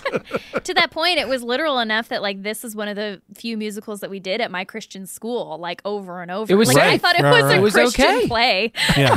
Like I thought it was one of those like written by Focus on the Family plays or whatever. Can you imagine? Dr. Dobbs, old Dobby himself, he wishes. he wanted to sing. Dobby. A little house elf of evangelical culture, Dobby. The song that kind of made me emotional, it's the second song when Jesus sings God Save the People. When wilt thou save the people, O God of mercy, when the people, Lord, the people, not thrones and crowns, but men, flowers of thy heart, O God, are they? Let them not pass like weeds away. Their heritage, a sunless day. God save the people. Shall crime bring crime? Oh yeah, Man, I love that one so much because I feel like it's it's kind of socialist in tone, to be honest, because it's all about like God save literally the people that are struggling, and not the leaders, not the thrones, not nations, like the people who need you right now, and that kind of thing. And I thought that was beautiful. Yeah. And then it also reminded me that God really kind of did the bare minimum with sending Jesus. I'm like, man, he sent one guy. I'll give you it one. was the last thing, 2,000 years ago. And like if we you guys, have needs. if you guys can't figure this out, with this, I'm never trying again. You had 33 years. I've had it with you guys. Yeah. But like for Jesus to be pleading for God to like help the people, Yeah. I was like, wait a second. That's one of my favorite things. The other one, Jesus Christ Superstar, calls out is how janky the system is. Of like, really, this is it? Like, you sent me at the like, time where this people is the couldn't plan? call each other or just like write a telegram at least. Yes, and I'm the exactly. savior. All right. Yeah. But and after that, radio silence. We're done. For now, What else could Left you us ask on for? read. how pissed would you be, Caroline, if Jesus came back like right when the pandemic's over? It's like now. Yeah, like, oh no, I have to. I didn't even help. get to must see step Black in. Widow in the theater. I had to watch Wonder Woman on my home TV. God, I renounce my wish. Gracious. That's my God. Oh boy. So that might have been your highlight, your little favorite song, Caroline. Yeah, that one was really moving for me. I mean, there were a lot that were really pretty. I really liked the especially like 70s hippie sounding songs. Yeah. I didn't care as much for the Mae West pastiche that was going on in the beginning for a while. But like the ones, the Beautiful City or On the Willows or all those ones. I'm like, this is just lovely. And that's a specific just musical theater nerd stuff. Who cares? But Schwartz was kind of the guy to first Known do for that in musical theater. Before then, it was an American art form. He but was it was born with a recorder in his hand. No, but it was very formal. It was Rodgers and Hammerstein. It was Bernstein. Yeah. It was very, that's where the composers do their little arias and symphony, in whatever song form, Sondheim. But he was the first one like, this is kind of a Joni Mitchell song. This is kind of a James Taylor song. This is kind of like going after these genres, which now you see all over musical theater in like Spring Awakening and Fun Home and more like Hamilton. He gets higher and higher every time he's on the show.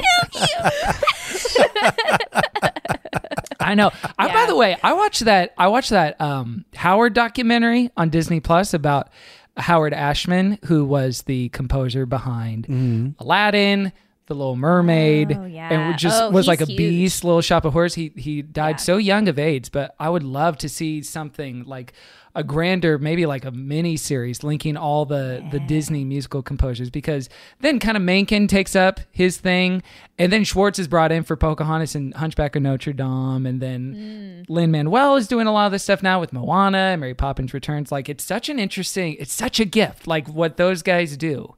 And women talking about Thank you. Lopez. You pointed at me. No, I'm pointing to both of you. I was thinking after listening to this, I was like, man, if you studied music or composition, like writing musicals would be the best job. Like that's the job everyone should go for. It just sounds fun. Amazing. Yeah. It's fun. Well, anything else we need to talk about before we roast or toast this thing? Anything we didn't get to? Anything on our little hearts? I will say that the song for me this time was on my second viewing, 40 years apart. This time was look for some good Instagram stories when Paul's 92 years old. Throwback. Oh, you were posting about this today. I did. I threw a couple posts up there. Yeah, because at the beginning they all get in the fountain to be baptized, and it's like Friends. Oh, it's like Friends. It's Friends. Yeah. Yes. But then my wife pointed out, well, Fellini invented it. There's some fountain scene. I don't know. She watched foreign films. I'm a man of the people. Okay, listen. Janie's a Criterion Channel. Paul's a Disney Plus. That's what makes the marriage work. That's right. I'm distracted. I'm was Oh Bless the Lord with Lynn Thigpen, who's passed away. Oh, bless the Lord, my soul. His praise to be proclaimed, and all that is within me join to bless his holy name. Oh, yeah. Oh, bless the Lord, my soul. His mercies bear in mind. Forget not all his benefits. The Lord to thee is kind. Like knowing that she has died, and just watching someone at the height of their vibrancy sing this song, and it's an extremely like it shifts tempos and everyone's in it and it's fun and it's joyous, and that it really struck me this time. It really struck me. Yeah. She's at the top of her game. That was one where I was like, oh, I am paying attention right now. Like this is great. Yeah. I gotta say, I watched this like I was not on my phone. Like I watched this like it had subtitles. Like I was fully enraptured. There's the best watching review this. in 2021. Yeah. I was not on my phone, truly. Yeah. I couldn't. I picked up my phone at one point and I was like, I don't want to tear my eyes away from this. I want to thank you for having me on the show, because it was an absolute joy to watch this movie, and it's been so much fun talking with you guys about it. That is usually not the review we get for the movies that we cover on the show. Usually having someone on the show as a guest is a friendship ender. It doesn't usually strengthen any bond or have any reciprocity. It's usually, I'm mad at you, but thankfully that's not the case here. Spike in crime in their neighborhood. A lot of stuff goes wrong. Well, it's time to wrap it up. We got to give it a roast or toast. The way this works, Paul, is we give it a roast or a toast. A holy toast, that is a thumbs up. That's when we look at Godspell and Victor Garber, Mork Christ himself, and we say, or holy roast, that's a thumbs down. We send it to hell, and we say, no. Or if we're not sure, we send it to purgatory. The space between. And we'll start with Caroline. Oh, I'm gonna give it a toast. I was way more like not into this, and then hearing you guys talk about it, it's good, and like it's good when things are just beautiful sometimes and like life affirming, and clowns are good and helpful for understanding everything. Representation matters. Representation matters. I too clown for Christ, and I will stand with them.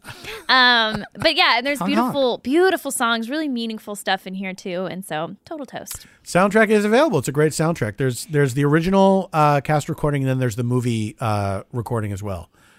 In case you're interested, find the movie there's a bunch. There's the 2001. There's the 2011 where you can hear Hunter Parrish in a lead role. I know there's one in which Corbin Bleu plays Jesus. I don't know the soundtrack. Who is that? He's a young gentleman from High School Musical. Oh, okay. We turn to Paul. I think you know where I'm going, and I have to give this a Please full-on toast. Yay! I loved this. Like, I don't know if I'll watch the movie again, but I will listen to the soundtrack again for sure. I had such a wonderful experience watching this movie. I think it's great. I think people should check it out, knowing like it is not the same as Jesus Christ Superstar. It's definitely definitely different style in the same of the same subject matter. But it's worth seeing for sure. Absolutely. Toast. 3-way toast, unanimous from the GCF podcast this week. This thing, it was a little bit in my soul too, with that All Good Gifts, and even Day by Day. That's somewhere in the DNA as well. Yeah. And it's fun to A/B comparison the different casts singing different versions, because it is radically. The 2011 does some experimental stuff that's kind of fun, but Uzo Aduba is great. The rest of the cast is great on that one too. So check it out for yourself. Hey, sometimes Christianity is fun and good, and we should all do it. And that's what this podcast is all about. But we're not the final word. Go to @ChristianFunPod and roast or toast it yourself. Get out there and Pokemon, go to the polls. We did it, Joe. Oh, there we go. Thanks, Kamala. Oh, I miss Joe. I'm so glad that Kamala took a break from walking.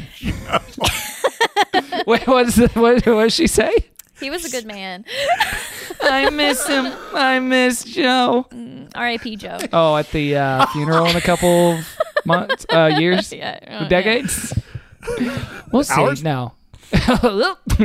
Well, if he doesn't get those freaking dogs under control, we're being too topical. We're being too topical. This doesn't come out for weeks. He could already be dead. I will say, President Joe Biden did announce today that he is requiring all states to mandate that all adults will be eligible for vaccination by May 1st. So, quote, people can have small gatherings in time for Black Widow to come out in theaters. And he specifically mentioned Black Widow. He gave a shout out to Scarlett Johansson, and he said, and stay tuned for that post-credit stinger. It's going to be a doozy. So I guess he's seen it, which is cool. Also, what's up with Florence Pugh and Zach Braff? You know, what is that? I don't get it. That's the thing. 3 out of the last 4 presidents have podcasts now. So when is it time for a sitting president to have a podcast and just kind of go off on talk with his friends and kind of hang out and just talk about pop culture and stuff? Wouldn't that be fun? Hey, we don't edit this. Talk. It goes out. We talk. And it's called Biden My Time. And it's like, well, I've been biding my time. That's how he signs off. There it is. All right, we're dimming the lights. We're lighting the candles now. We're taking it to a more worshipful space, as we can hear with those synthesizers. And Paul, we're not here to plug our projects or promote ourselves or our social media. We're here to lift them up as a humble and loving sacrifice to the Lord, including maybe lift up something that we're enjoying in popular culture, a la recommendation from the Stay F Homekins podcast, not the Pod F Homecast. Talk about all good gifts. My gift to all of you is, of course, the Stay F Homekins podcast. That's my wife and I doing a quarantine podcast coming up on a year. Oops. A wonderful show. It is so good. I tune in every week. Yeah. It's a nice rhythm, even though I got the title wrong at the top of the show. Inwardly, I am always saying, y'all. All the time. My special talent is coming up with podcast titles that are impossible for people to remember. The Pod F Poof Doof. What's it called? Pod F Poof Doof. And you know what I'm going to recommend? Of course, Freedom with Lauren Lapkus and Scott Ackerman, but I'm also going to recommend the Pod F Tompcast because I'm still paying money to have it up online. So go check that out. It's only, I think, 24 episodes or something.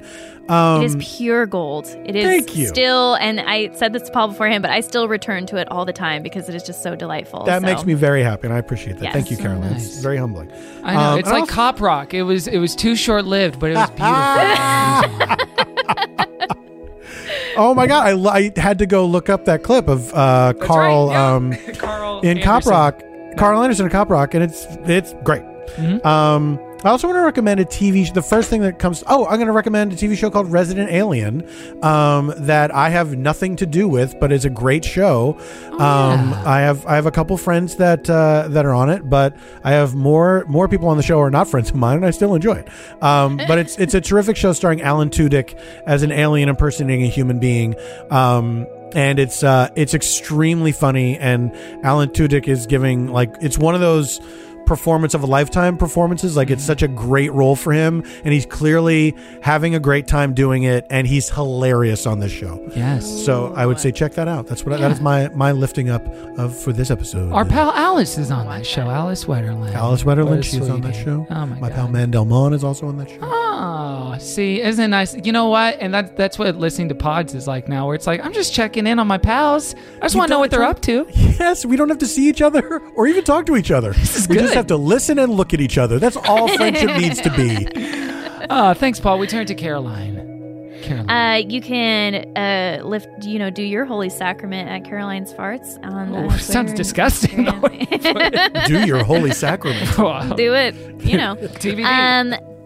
I want to lift up a very funny show on HBO Max called Miracle Workers. Steve Buscemi is in it. In the first season, he plays God, and it's kind of about like the bureaucracy of heaven running Earth.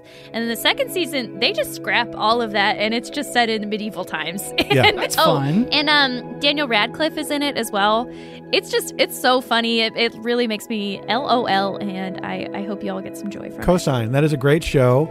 The seasons are short. You can binge them like nobody's business. They're great. And look out for a certain. Yeah, I think a certain someone's going to be on it. Season 3. Okay. Oh, I'm so excited. Okay.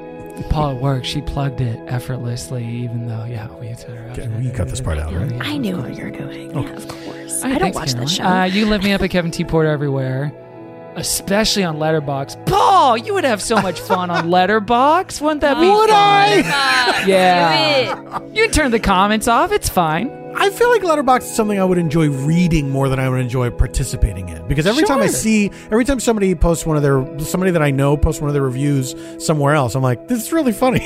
Yeah, it's fun. I might just lurk. Maybe I'll just lurk on Letterboxd. Yeah, you might be how I am on TikTok, where it's like, I'm here to lurk, not here to play. It's fun. I got it. Yeah, for anyone who's following me on TikTok, you get off. Nothing's gonna happen. I'm gonna my little lift up this week will be a podcast. It's a 2-part episode of a podcast called Decodering, hosted by Willa Paskin from, I believe, Slate, and it's a 2-parter they did about Jane Fonda's workout videos that came out in the 1980s. Super interesting.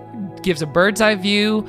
Talks about her complicated partnership with the woman who kind of came up with the workout to begin with, and they get into it, and they interview both of them. And Jane Fonda was not the author of the workout? Not the author and perfecter, no. There was another woman involved. And I'm giving her credit a lot by not even mentioning her name right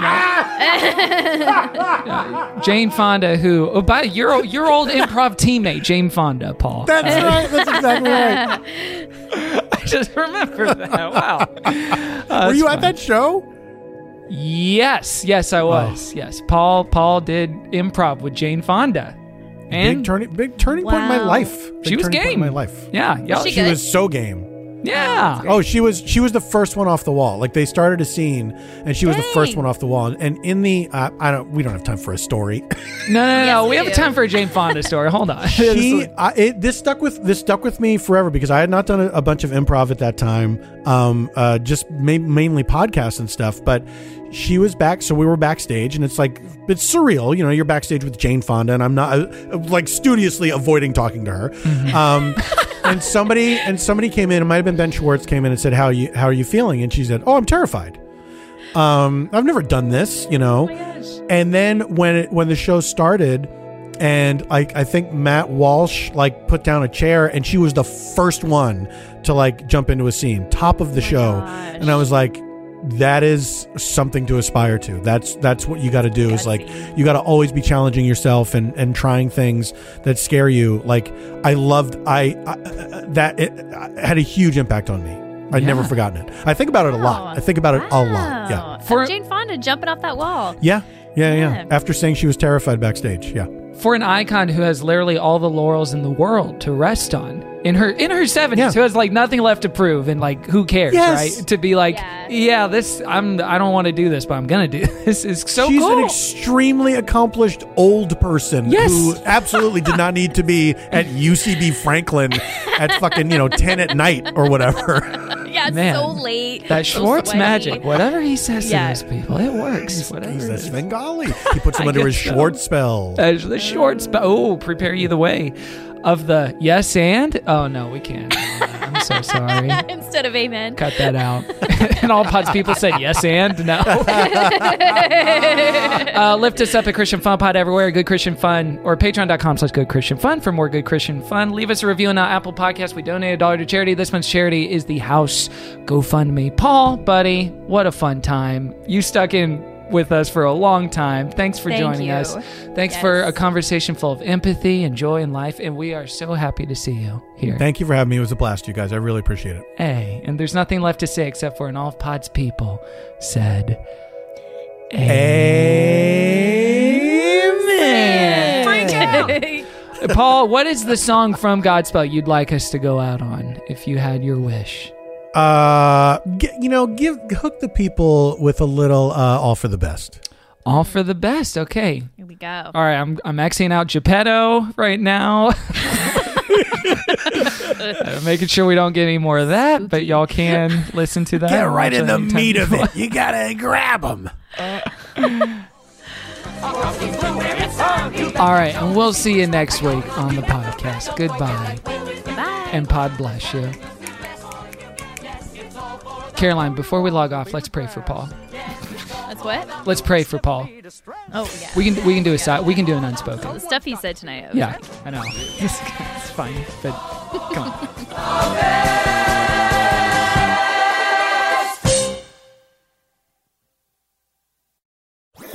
That was a HeadGum podcast.